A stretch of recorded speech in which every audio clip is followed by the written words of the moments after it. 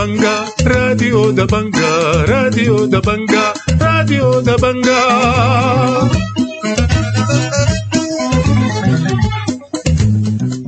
سامعين الأماجد أصدقاء راديو وتلفزيون دبنقا، تحية الصحة والعافية.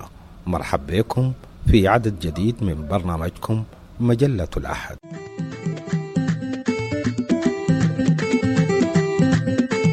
في العدد ده بنتابع صورة الغلاف، كلمة العدد.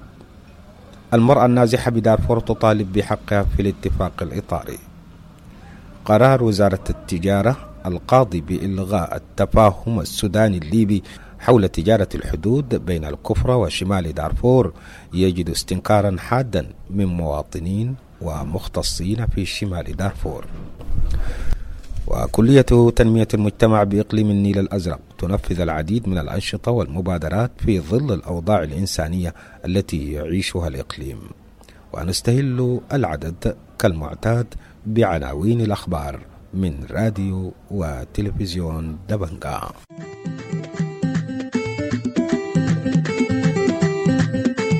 مرحبا بكم من جديد سامعينا الأعزاء، وإلى صفحات هذا العدد من مجلتكم مجلة الأحد. مباشرة بعد الفاصل نتابع صورة الغلاف.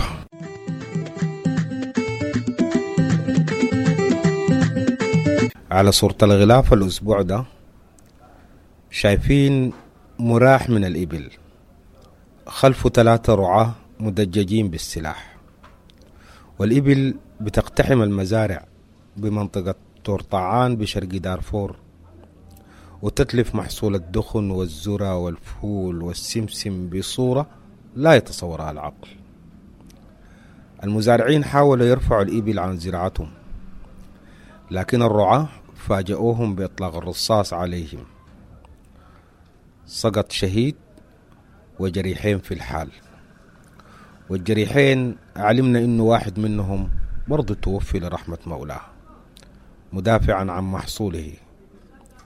صورة في غاية القبح والبشاعة. وين الدولة؟ وين الضمير الإنساني؟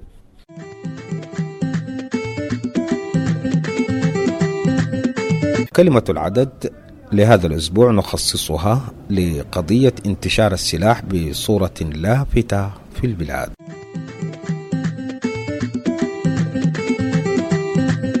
وجود السلاح بكثافة وبدون ضوابط في أيدي الناس اتسبب في حصد أرواح عديدة، وخلف مآسي وجراحات وإعاقات وأحقاد وضغاين.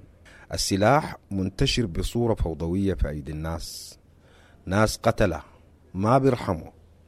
تصور إنه طفل عمره ما بين 10 و15 سنة يمتلك بندقية مزخرة، هيعمل بها شنو يعني؟ يا ناس، قضية الانقلاب والدستور والاتفاق الإطاري والممانعين والمؤيدين والغامضين ده كله كوم، وموضوع السلاح ده كوم تاني. إن كنا عايزين وطن حقيقي يحتكم فيه الناس للقانون ويحلوا مشاكلهم بالجودية، أول شيء تتفرغ الأجهزة الأمنية لدورها الطبيعي، تتوحد الجيوش في جيش مهني واحد، ويمنع أي مواطن من حمل السلاح، وتتجفف منابع السلاح، وتتقفل الطرق والبوابات اللي بدخل منها السلاح. بعد ذاك نشوف منو اللي بحكم وكيف. ما ممكن في كل يوم نصبح على صدمة جديدة في مزرعة أو في مرعى أو في متجر وحتى داخل البيوت. ما هذه الفوضى؟ كفاية كفاية. أوقفوا نزيف الأرواح والدماء والدموع. يا الله.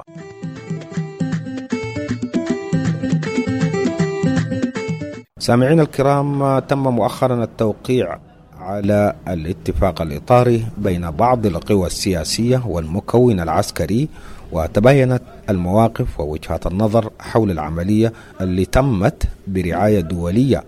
ولكن من اللافت للنظر إنه الاتفاق أغفل قضية مهمة جدا، هي قضية النازحين بدارفور، أو هذا ما قالته ممثلة المرأة النازحة عواطف عبد الرحمن.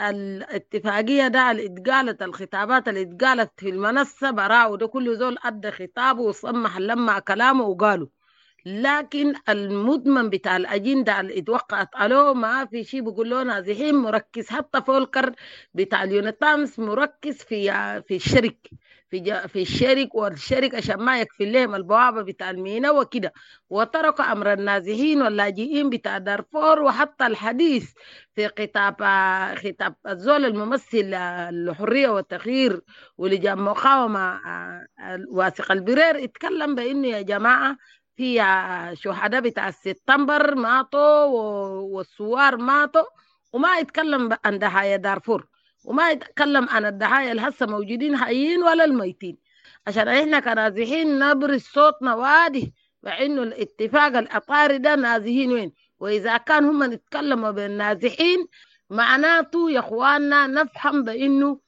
الآن في اتفاق جوبا كان أعلنوا فيه قضية بتاعت نازحين وكده، لكن الآن ما في أي زول واقف على قضية نازحين، وضرورة أن إحنا ما في زول بكيئك ده أنت تحرره، أبوك كمات أنت تبكي أول من الجيران. لازم أن إحنا نعمل شيء ونحس وما نسكت، والسكات ده يا ردينا يا ده ما في أن إحنا يعني يا معانا يا مع الخيانة. ده الفكرة بقول كده، ضرورة بإنه نقوم نعمل حاجة ونتكلم بصراحة، وإذا كان في يعني اتفاق ينزلوا لنا حين ده نسوي، ومنو ذاته الأمل اتفاق بالإنابة عن النازحين. الآن يعني نازحين في معسكرات كبكابية، يعني إحنا إذا كان نتحدث نقول أن إحنا إدارة عامة للنازحين، نازحين في معسكرات كبكابية وفي معسكرات بندسي الآن ميتين ومجروحين، وعندنا جرحى من بندسي جابوهم الآن في مستشفى نيالا. الآن يا إخواننا نحن ما ممكن نتحدث وما نفعل، ونتحدث ونعمل رسائل وما نفعل، وضرورة لما أنت تقول نمثل فلان لازم تبقى قدر المسؤولية.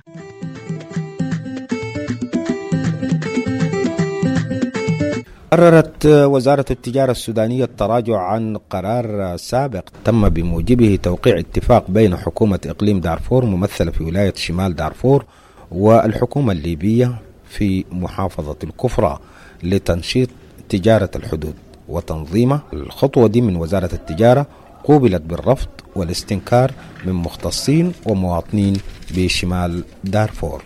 نتابع. أهلا ومرحبا بكم من ولاية شمال دارفور حول قرار وزارة التجارة الاتحادية القاضي بسحب قرار تجارة الحدود بين شمال دارفور وليبيا، والذي وجد استنكارا كبير من خبراء اقتصاديين ومواطنين بولاية شمال دارفور. طيب، بسم الله الرحمن الرحيم. حافظ إدريس الدومة، سكرتير الوالي السلة الاستراتيجية. حقيقة أنا داير أبشر المواطن بالنسبة للزيارة التي جاءت من الخرطوم المتعلقة بوزارة الطاقة والتعدين ووزارة التجارة وبقية الوزارات. هذه الزيارة لربما هنالك في قرار استباقي كان بتاريخ 22/11 المتعلقة بإلغاء قرار سحب المواد البترولية من البروتوكول التي تم توقيعه بين ليبيا والسودان وخاصة ولاية شمال دارفور. ذلك القرار نحن قد يكون أخذنا اجتماعات عدة في كل جهات ذات الصلة المتعلقة بتجارة الحدود، وأجمعنا على أن يكون هنالك يعني رجوع لهذه القرار بأخلانية، لأن هذه القرار قد يكون تضر بمواطن ولاية شمال دارفور خاصة وولايات دارفور والسودان عامة.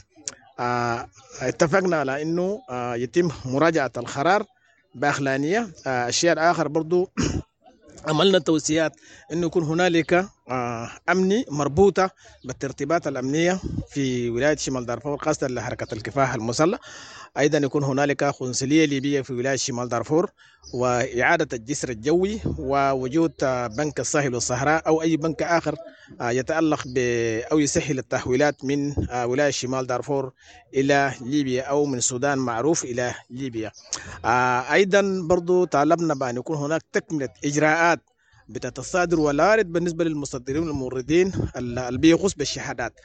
أيضا طالبنا بأن يكون هنالك توفير مستلزمات بالنسبة للناس المواصفات والمقاييس في المحطات الجمركية المعروفة الخمسة في ولاية شمال دارفور، على أساس أنه ما يكون هنالك إشكال في الشهادات أو الأورنيك 40 إنه ممكن تمشي تجيب عينة من ليد أو من ملحة تحلله في ولاية في الفاشر، ومن ثم ترجع الشهادة ثم يتم إطلاق سراح العربة. كل ذلك نحن نريد أن يتم إجراءات كامل وربطها بالشبكة حتى لا يكون هنالك إشكاليات في التحصيل. شكرا جزيلا. بسم الله الرحمن الرحيم. أنا كمواطن من مواطني ولاية شمال دارفور ضد القرار القاضي بإيقاف عملية تجارة الحدود، لأنه قرار ضد المواطن. حقيقة تجارة الحدود شالت كثير من المواطن، سواء كان بمواد تموينية أو محروقات أو أي شيء. لذلك هذا القرار جائر وغير مدروس، ونحن كمواطنين لولاية شمال دارفور ضد هذا القرار تماما، ونناشد الحكومة بعدم دعم أي وكلاء غير مستفيدين من تجارة الحدود. وشكرا جزيلا. البروتوكول المتوقع بين ولاية شمال دارفور بالنسبة لتجارة الحدود والكفرة، طبعا في بروتوكول يتوقع ويعتبر انه في بعض المواد التموينية والبترولية ويتوقعت وانتهت على كده يعني، وده افتكر مساعدة كبيرة بالنسبة لمواطني الولاية. سمعنا انه في لجنة جات من الخرطوم، لجنة مالية جاية من الوزارة الاتحادية، ويعتبر انه دايرين يسحبوا المواد البترولية من الاتفاقية والبروتوكول يتوقع. وده كلام أصلا طبعا ما في زول بقوله يعني أصلا، لأنه من فترة اللي تم العقد بتاعت الاتفاقية دي، أفتكر كانت حاجة واضحة في الصورة يعني للناس المواطنين كلهم يعني المسألة دي جات في مصلحتهم يعني ما بنقبل بها خالص يعني، ونتمنى أن حكومة الولاية تقيف مع المواطن يعني في حته. أكيد طبعا اكيد اللي خدنا الناس قاعد المواطن قاعد يستفيد منه يعني باقل من السعر بتاعت السوق يعني موجود في الطرمبات وفي الاسواق البرة يعني. المواطنين مستفيدين منه يعني، نحن كمواطنين مستفيدين منه، سواء كان الجازولين ولا سواء كان البنزين. فدي بمصلحة المواطن يعني. وليهم لما في البدايه ما عارفين لما وقعوا الاتفاقيه ده، ما عارفين انه ما من ضمن المواد اللي حسوا بيتكلموا عنها انه دايرين يسحبوها دي يعني، ما اصلا الاتفاقيه دي موجوده وهم كانوا موجودين لما وقعوا الاتفاقيه دي يعني، وشملت كل المواد دي. فدي حاجه بجد حاجه مؤرقه جدا يعني، وده انا كرايق ومواطن من ولد شمال دارفور يعني. الله يديك العافيه. شكرا جدا. بذا نكون قد سلطنا الضوء على قضية كبيرة تهم كافة مواطني شمال دارفور، وهي تجارة الحدود بين جمهورية ليبيا وولاية شمال دارفور. وإلى اللقاء.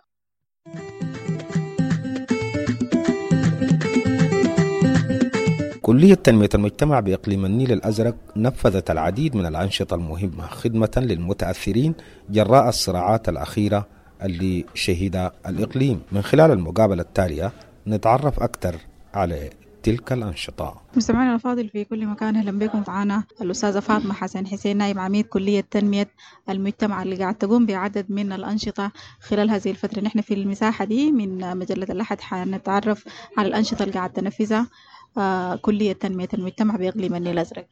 بسم الله الرحمن الرحيم. الصلاة والسلام على أشرف خلق الله سيدنا محمد وعلى آله وصحبه وسلم تسليما كثيرا مباركا. في البداية نحييكم تحية طيبة.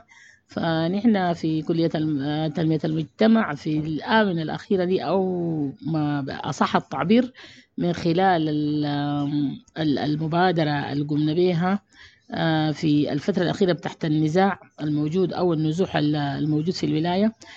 المبادرة دي كانت الفكرة بمدير الجامعة برفع عمر حسن حسين، فقمنا بعدد كبير من البرامج عبر الكلية. كانت المبادرة يعني مبادرة واسعة. أول المبادرة المرحلة الأولى كان قمنا فيها بحاجات الإيواء من ملابس وبعض المواد الغذائية يعني لكل المراكز الموجودة في الولاية الجوة، سواء كان قنيص، سواء كان الرصيرز، حي القسم، امتداد حي القسم، مركز أبو الفيض، شمار، بان جديد، يعني كل المراكز دي، لأنه يعني من أهداف الجامعات الولائية أصلا في الأساس خدمة المجتمع. ومن خلال البوابة دي نحن دخلنا المجتمع، وأصلا الكلية يعني واصلة ويدها واصل في برامجها بتختص بالتواصل المجتمعي في المهام الأول. بعد ذلك ثم المجالات بتاعت التدريب بأنواع المختلف، سواء كان حرفي مهني غيره. المهم كل التدريب، أنواع التدريب الموجودة في داخل الدنيا دي نحن يعني عندنا لها مساحة وعندنا لها جدولة.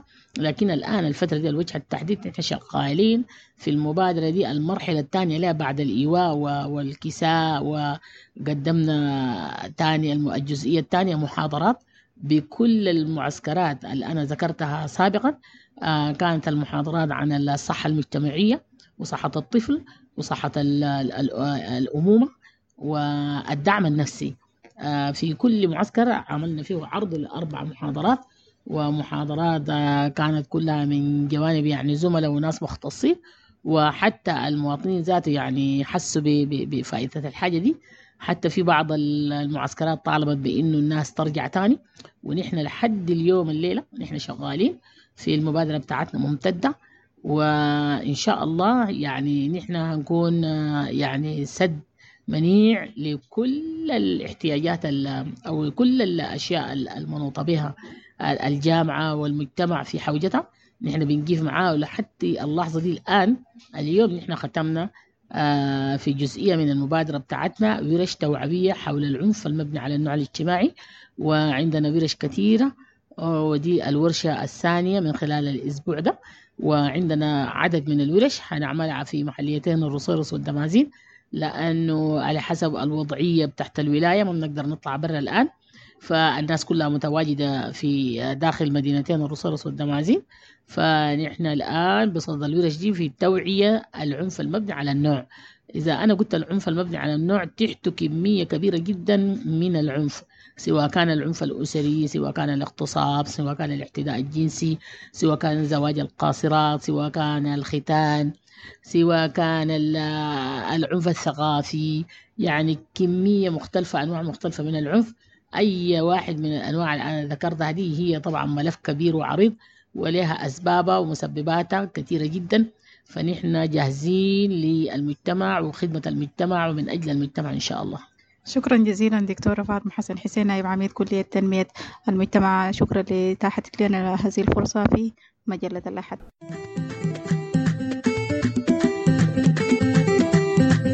مكتبة كادوغل الثقافية واحدة من أعرق المكتبات الثقافية على الإطلاق على نطاق البلاد. المكتبة تميزت هذا العام بأنها أفردت يوم خاص للقراءة للأطفال، هو يوم السبت من كل أسبوع. استوقفتنا هذه المبادرة ونحاول أن نتعرف عليها أكثر من خلال المقابلة التالية. في معية الأخ بدر الدين عبد الله حمدان. مرحبا بك بدر الدين عبد الله حمدان. حنتكلم عن اليوم المفتوح لقراءة الأطفال. نشوف الهدف العام من اليوم ده، وافتكر هي أيام دورية وهناك أيضا شعار مرفوع. مرحبا براديو دبنقا. اليوم المفتوح للقراءة هو من ضمن الأنشطة في مكتبة كادوغل الثقافية. الهدف منه هو رفع الوعي عند المجتمعات ومستهدفينه بخاصة الأطفال، لهم بتنشئة معرفية بعيد من التشوهات الحاصلة في وسط مجتمعاتنا.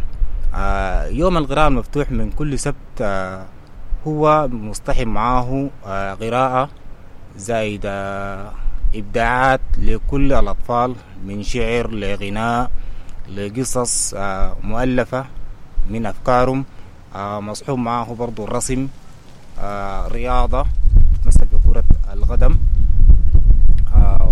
وبرضو فيه كثير من الحاجات اللي هي ظهرت لنا أو نحن بنحاول نفرد مساحة للأطفال يقدموا فيها، لأنه ما في هنا مساحة للأطفال يقدموا فيها كل إبداعاتهم والتطورات اللي فيها. فلذلك المكتبة هي عبارة عن مكان للمعرفة، مكان للعلم، فهي أيضا للكبار ولكل المجتمع ممكن يجي يزور ويتزود بالمعرفة الممكنة. زمان كلنا حافظين المقولة المشهورة القاهرة تكتب وبيروت تطبع والخرطوم تقرأ، إشارة لأنه الشعب السوداني كان بيقرأ. ربما حصلت فجوة لبعض الأجيال في بعض الأزمان، الآن كأنه المياه بتعود لمجاريها. ما حنتكلم عن فوائد القراءة، لكن خلينا نشوف مخاطر إنه الشعب لا يقرأ. لا مخاطر الشعب لا يقرأ معناه الشعب لا يتقدم، فهي القراءة أساس التقدم والتخطر وأساس الاكتشافات والتطور مع الزمان. لذلك لقينا دي طريقة نحن ممكن نقدر يكون السودان مساهم في العالم بالمعرفة بالاكتشافات بالصناعات بالتكنولوجيا. كأنه بتعيدوا الشعب لوعيه، والشعب ما بيقرأ كأنه فاقد الوعي، ولما يكون فاقد الوعي حتروح أكيد عليه حاجات كثيرة. أخيرا شنو الرسالة الحابة من راديو دبنقا توصل لجهات محددة للأطفال لأسرهم أينما كانت توصل يجب أن نرسلها؟ الرسالة بنقول يعني للمجتمع عموما إنه ينشئ أطفاله تنشئة علمية، تنشئة معرفية، تنشئة صحيحة كويس. دي بيساعدهم لبناء الوطن، لبناء مقدراتهم، بيساعدهم في حياتهم. الرسالة برضو الثانية برسلها لمنظمة المجتمع المدني، للمهتمين بالجانب المعرفي، للدعم والمساهمة في إنشاء مكتبة في أي حي، في أي منطقة، في أي مدينة. كذلك برضو الموضوع بيحتاج لجهد مادي وجهد زمني منك للمساهمة حضوريا وفعليا في تطوير المعرفة. يبقى صوتنا ينضم لصوتكم، وتبقى الرسالة لكل الأسر، لكل الأطفال، لكل اللي بيهمهم أمر الأجيال عشان الوطن يتقدم ويرتقي، إنهم يساهموا في إنجاح اليوم المفتوح لقراءة الأطفال. شكرا جزيلا، شكرا لكل المستمعين التابعوا معنا المحطة دي من مجلة الاحد على راديو دبنقا.